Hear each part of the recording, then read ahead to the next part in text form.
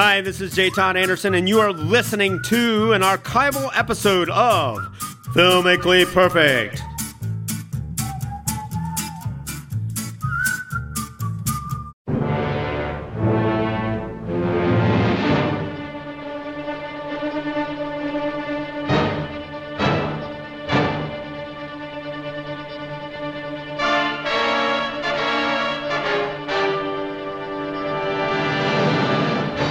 You can tell by the music alone that something exciting this way comes. It simply must be another edition of Filmically Perfect on 91.3 WYSO. I'm your host, Nikki Dakota, joined in the studio this day by the one, the only storyboard artist to all the big stars, friend of the Coen brothers and friend of our show.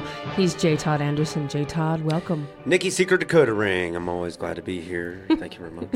We have a special purpose today, and it also includes our friend, our man at the Library of Congress, the man with the largest frame brain this side of any equator, and also the Nitrate Film Archivist at the Library of Congress. He is friend and George Williman. George, welcome. I am ready for my close-up. Which is a clue. Any solar flash you see, maybe George talking about movies. And boy, do we have a movie within a movie wrapped in an enigma inside of a paradox. We've got a really great one today.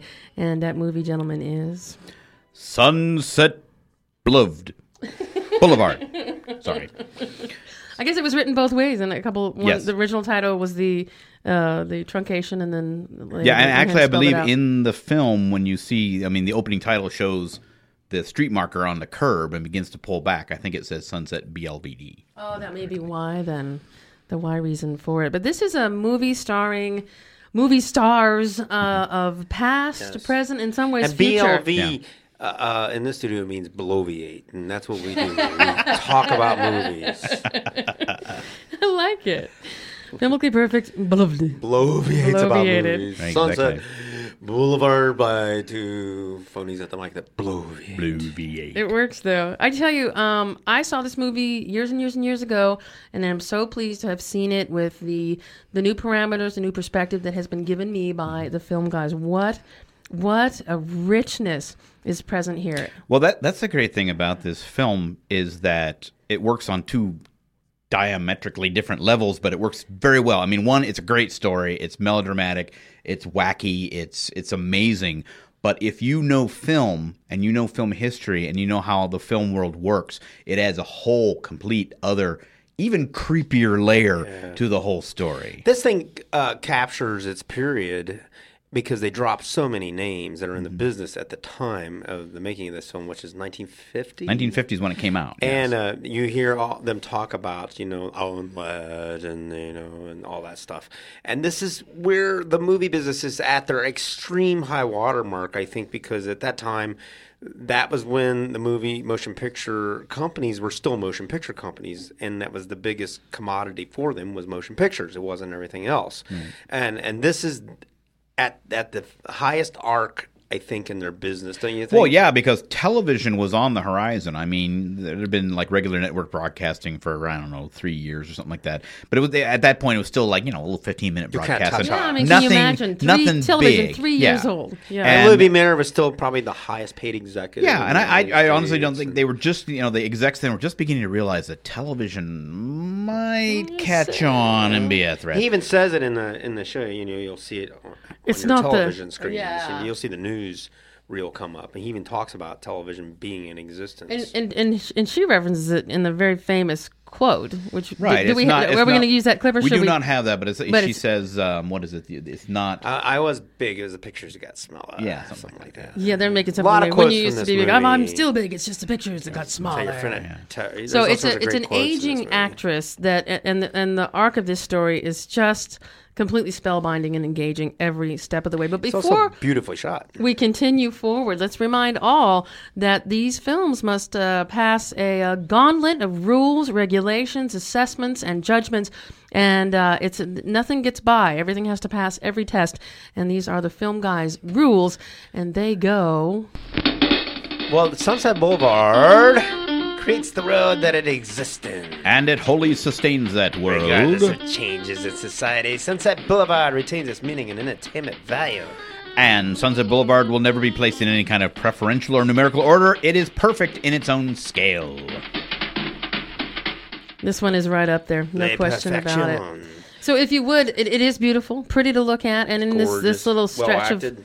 black and white films, I begin to just, when I see color pictures, it just doesn't even do it for me anymore. Black Because and white almost is all the so shows we're doing beautiful. in this In segment this are all black segment, and in white. this series of Filmmaking Perfect, we have gone black and white. Black and white, we lost our color. But it's just beautiful to look at in every way. And George, if you would tell us a synopsis of what we're looking at in this film. Well, the story concerns a screenwriter, kind of a hapless screenwriter named Joe Gillis, who is actually from Dayton, Ohio. Yeah. And he goes out to Hollywood, and he's One of the having, reasons why it's my favorite. and he's having no luck in his job. He's on the verge of losing his car, and to hide from the repossession men, he pulls into a driveway.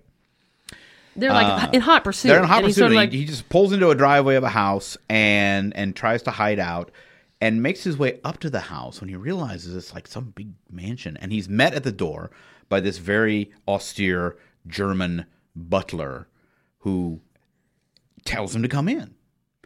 And he meets the owner of the house, this old silent movie actress, Norma Desmond, who is played by Gloria Swanson. She's not really actually old. is an old, old and she's say, in like, her 50s, mid late. She's 50s. not But the she starlet that she was. right. She's, Right, she's she's not a actually quite star. beautiful in this. But she She had looks had more her attractive heyday. to me every time I watch this movie because, I'm pretty soon going to be older than her. So. So for you, it just adds Well, value. nowadays every you got to watching. look at her and say they wouldn't consider her washed up because there's so many Well, how women many working beautiful into- actors are there now who are over 50 and Yeah, just there's a keep lot of women punching out them there out? working. And they're- Which makes to actually a point that's brought up in this movie. Maybe it's different now, but it wasn't then. So here he meets this, let's just call her old movie actress, who Silent is movie actually actress. played by an actual real life former movie silent actress. movie actress. Yes. So right away, and if you know this, it adds depth. But even if you don't, it's still a good story, as you Right. mentioned. Well, and to add but that- what a great mirror reflecting a mirror reflecting a mirror. Oh yeah, and Gloria Swanson. I mean, Wilder went originally for some other people to play Norma, supposedly, but I don't think any of them would have been half as good as Swanson, because I think she really felt this character. I mean, she lives this character. I mean, she went on for another 30-some years after this and became quite venerable and did a lot of, made appearances at the Ohio Theater and touted, worked and did interviews, so she was not a Norma Desmond, which I think she made her kind of comfortable playing this. And she just plays it to the nines. She's just obviously having the time of her life playing this complete lunatic. And to add to the sort of the weirdness of it, the German butler is played by Erich von Stroheim.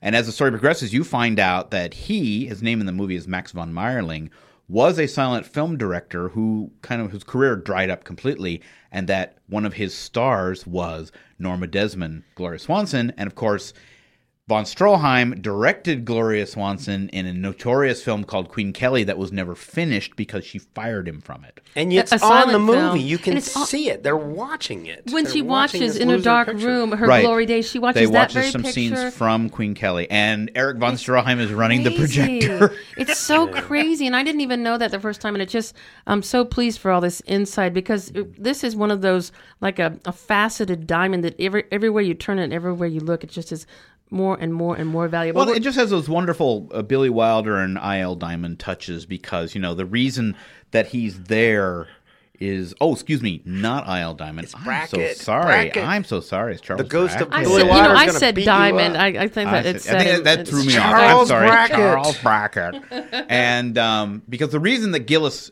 is invited into the house is they think that he's the undertaker who is going to take care of her beloved monkey who has died. How many famous people keep monkeys? Well, we have a clip from the beginning of this picture, and we should play that because All that right. kind of spells out. Oh, but let's say before you play Yeah. it, where this comes from, it's such an unusual beginning for a movie, because Joe Gillis, who is the main character in the movie, is dead at the beginning of the movie and floating face down in a swimming pool. And so this little opening clip is the late Joe Gillis telling us about what we are going to see. Yes, this is Sunset Boulevard, Los Angeles, California. It's about 5 o'clock in the morning. That's the Homicide Squad, complete with detectives and newspapermen. A murder has been reported from one of those great big houses in the 10,000 block. You'll read about it in the late editions, I'm sure.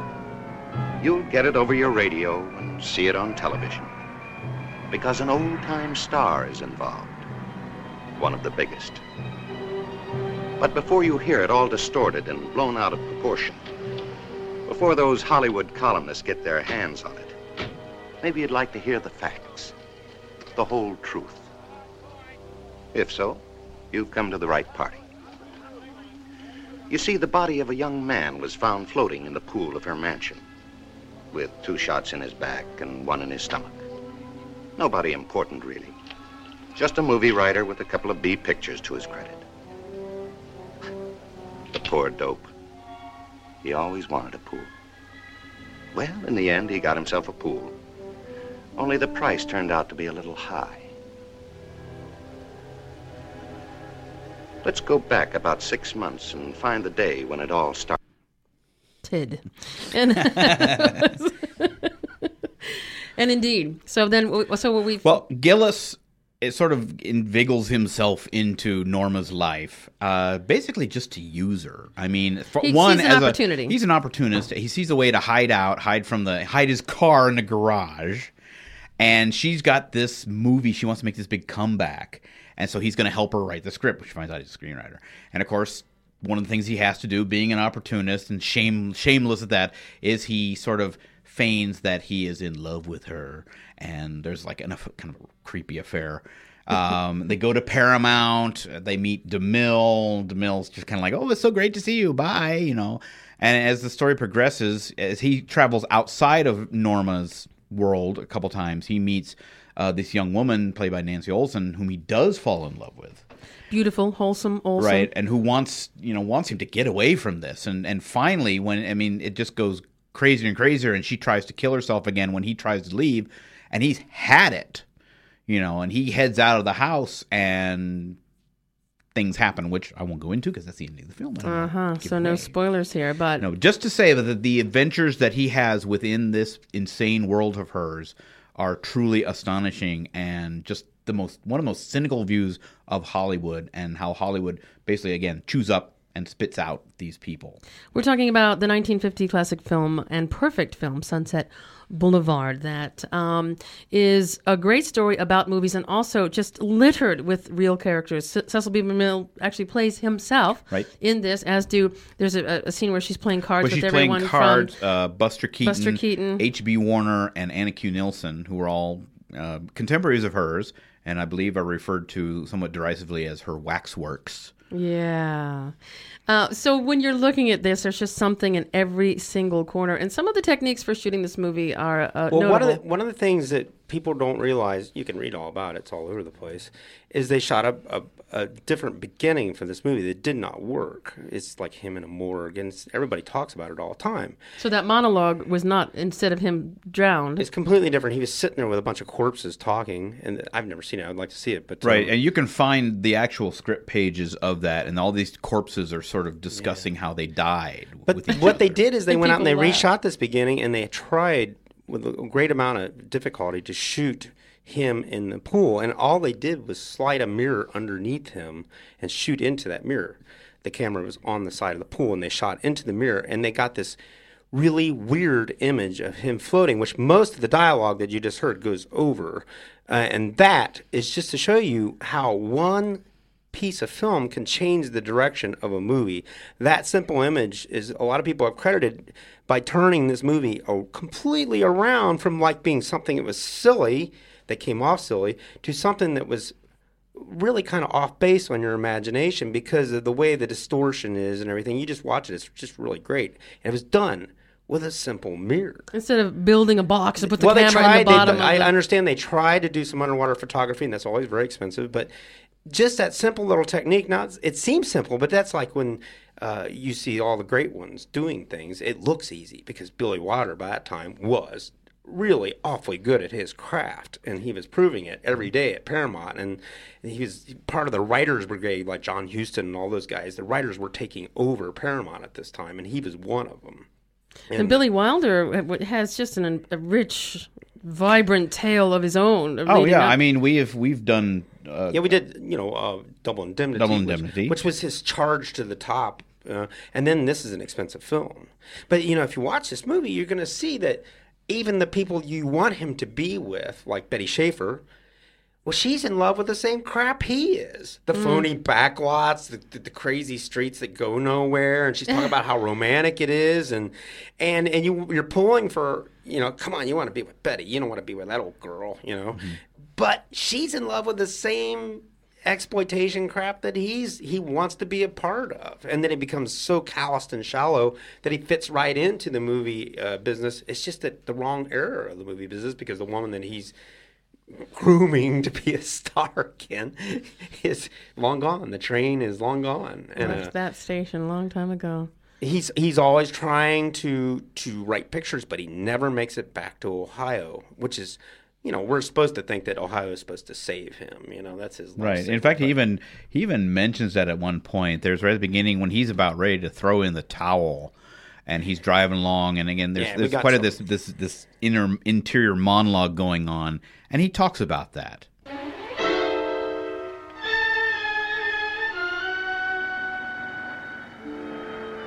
As I drove back towards town, I took inventory of my prospects. They now added up to exactly 0. Apparently, I just didn't have what it takes, and the time had come to wrap up the whole Hollywood deal and go home. Maybe if I hawked all my junk, there'd be enough for a bus ticket back to Ohio. Back to that $35 a week job behind the copy desk of the Dayton Evening Post, if it was still open. Back to the smirking delight of the whole office. All right, you wise guys, why don't you go out and take a crack at Hollywood? Maybe you think that you could make... Uh-oh.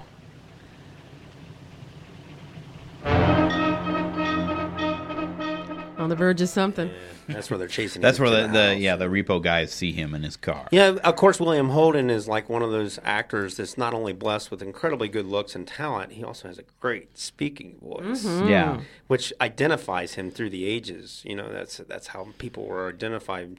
A lot of great actors we talked about before, like Gable, and that's what kind of sets you apart is your great speaking voice in motion pictures. Ironic. And he's kind of got a smirk in his voice. It's a nice smirk, and I just get a deep tickle every time I hear him say Dayton. And he still obviously has a lot of appeal because Nikki's sitting there going, he's a handsome man. He's a good-looking man. It's Twitter-pated. I don't know if we've mentioned this the last time we talked about Billy Wilder, but for some reason there are several films where he uses Ohio. Yeah. The biggest one, I think, is The Fortune Cookie, which takes place in Cleveland. Is he from Ohio? No. He's from Germany. I knew that. No, I didn't. I didn't know that. But I believe there's at least one other film where he references Ohio. He didn't do The Out-of-Towners, right? No. Okay. But I know those guys are from Ohio. Yeah, they're from Ohio also. It's a funny movie. So nice images, really engaging tale, and am I right in thinking that he kind of made a few people mad because he was sort of so starkly realistic I had heard about that when he was writing this picture, the minute he came on to the aspect that Joe Gillis was a gigolo, hence the Gillis, that he took off and he became the steamroller of a writer with Brackett. And eventually him and Brackett bumped heads and they just couldn't work anymore. And Brackett is? He's the writer. He's the other writer. And I.L. Diamond that George mentioned became his partner. I think it's Fortune Cookie he wrote that. Fortune Cookie and I think Some Like It Hot. But when he had the angle of a gigolo, they said that he could not be stopped. He was on the way of writing this motion picture. He knew where he was going because, of course, he related to it, I guess. So 1950 and... Well, and obviously someone liked him because, he made the film for Paramount, and Paramount actually allows him to use the name and the lot and the image of Paramount in the film. Well, that was before they saw it. Yeah, well, could have been, because even like when you see like Jerry Lewis shooting stuff at Paramount, he changes the name to Paramutual because that's also a joke. But yeah, Paramount obviously saw something in this, and it was a big success. It was a huge success when it came out. I think it set a record for like non-movie season box office. TC, now they made a Broadway show of it, and at the horror of all horrors, they're taking movies and turning them into Broadway shows. It used to be the other way around, but now they got to do it that way, and it just keeps going. I see it come up on TCM quite a bit, and I can't keep my eyes off of it, of course. Because it's just all the tour de force of acting, and plus it's also a sad reminder sometimes of the aspects of the business that I'm in and how it works. Seedy background of it. Yeah, it's just you're pulling for this guy, and he just gets tossed into the volcano for all of us for entertainment value. And I can add an interesting sidelight about this film that sort of involves my place of work. A few years ago, Paramount was getting ready to do a major restoration of it because its 50th anniversary was coming up. And they knew or discovered that we had an original 1950 print of the film that Paramount had supplied to the library for copyright purposes. And it turned out they wanted to borrow this print from us because it was the only known original era print of this film. And they knew that meant that it looked as Billy Wilder wanted it to look. So they wanted to borrow it, not to copy, not for reference, to get everything the right lightness and darkness, and making sure that it looked exactly the way it was supposed to. Well, that's nice that they cared so much to. Well, we made them jump through hoops to get it. But, why? Because it was one of a kind print. Because we could, yes. Well, no, I mean it makes sense that you take because we'd hung on to precaution. We'd hung on to it for 50 years. You think that was something? And when George and I were in college, when we made our little movies, we took them over to the Library of Congress for storage, and we put them on top of Billy Wilder's cans. That's right. I love that. Negative cans. So I think it was double indemnity, or I know it would have been double them. indemnity. And we used to sit our film for storage on top of his negative cans. Well, I am not superstitious or believe in hocus pocus of any kind, but I think that was probably a good idea.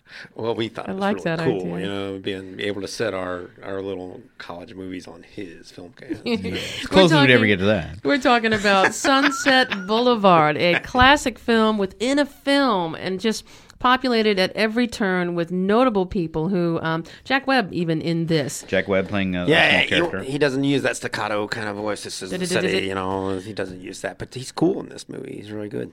Yeah. And before I forget again, one of the greatest composers of the era, the Hollywood era, Franz Waxman, did the incredible music score you heard a little bit of at the beginning that just kind of rolls along with it. Is very dark and kind of smoky, and near the end at one point when they are filming Norma coming down the stairs and she's completely mad, he uses the opening notes of the Paramount newsreel theme as they are filming her coming down. Just sort of an interesting little musical joke. And just so we know that, the connection between comedy and tragedy here, we have a little piece at the end where he's leaving her, which brings us full circle to the front of the movies. That's right.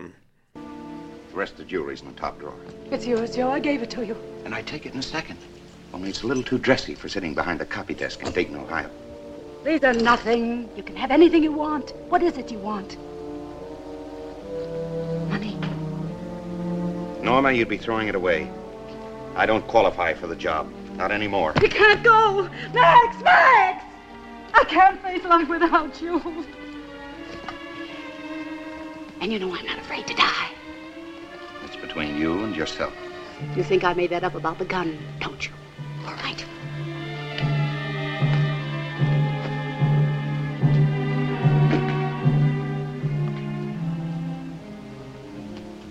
See? You didn't believe me. Now I suppose you don't think I have the courage. Oh, sure, if it would make a good scene. You don't care, do you? But hundreds of thousands of people will care. Oh, wake up, Norma. You'd be killing yourself to an empty house. The audience left 20 years ago. Now face it. That's a lie! They still want me. No, they don't. What about the studio? What about DeMille? He was trying to spare your feelings. The studio only wanted to rent your car. Wanted what? DeMille didn't have the heart to tell you. None of us has had the heart. That's a lie. They want me. I get letters every day. You tell her, Max. Come on, do her that favor. Tell her there isn't going to be any picture. There aren't any fan letters except the ones you write. That isn't true. Max! Madame is the greatest star of them all.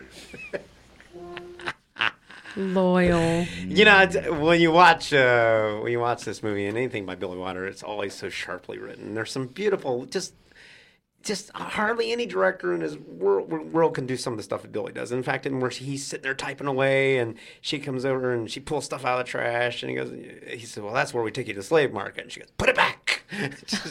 just the fact that he's typing there. Well, we're taking you to the slave market there, and this whole thing is just absolutely hilarious, and everything's really funny, but it's always at somebody else's expense. You know, that's interesting. That the first time I saw it many, many years ago, I just thought, wow. I mean, it was engaging, but it just seemed so dark. And then learning and knowing what I know now, it's a dark comedy. Mm-hmm. It is. Dark comedy. Which is poison if you're trying to sell your movie out there, folks. Don't ever call it dark comedy. Right. You will it's lose. a romantic comedy. No, it's a historical comedy. It's Well, one of the last things I want to put in here, just to show the longevity of this film and how important it is, not just as a film, but just to our society and to our American structure and whatever you want to call it, is on the great Carol Burnett show. One of her reoccurring characters was a sort of a Norma Desmond character, and Harvey Korman playing Max, her butler valet. And it was taken directly from Sunset Boulevard, and she did the Gloria Swanson thing with the big eyes and everything, just wonderfully. And they weren't always hysterically funny. There were a few of those that were actually quite melancholy even for Carol Burnett show, but were just incredible. Just again coming back, and how important this character was and is to our national. And you have to imagine that people that were seeing that were familiar. Oh, yeah. With the reference. They knew. It was only 10, 15, maybe as many as 20 years after the film came out. So, Sunset Boulevard is one of those great classic films that has never been out of sight. It has always been around and always will be. It's a timeless story of entertainment and exploitation of people. People are always can't get enough of that. That's right. The two big things in Hollywood, entertainment and exploitation. Yeah.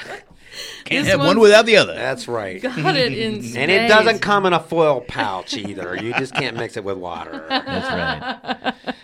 It's a movie well done and well worth watching. And we've well spent a half an hour talking about it, gentlemen. It's a Sunset Boulevard 1950 classic. We all three in perfect accord. The rules, just... We proved it. Say? It's all right here. Sustains, creates, and relevance. I'll bet you in 100 years people will look back and there won't be anything dated. I mean, you'll understand that it's from a period, but it will just sing right through. Yeah. People will dig up all these artifacts and say, "What? They play basketball all the time." J. Don Anderson, thank you for being here. Thank you very much. George Willerman, always a pleasure. Yes.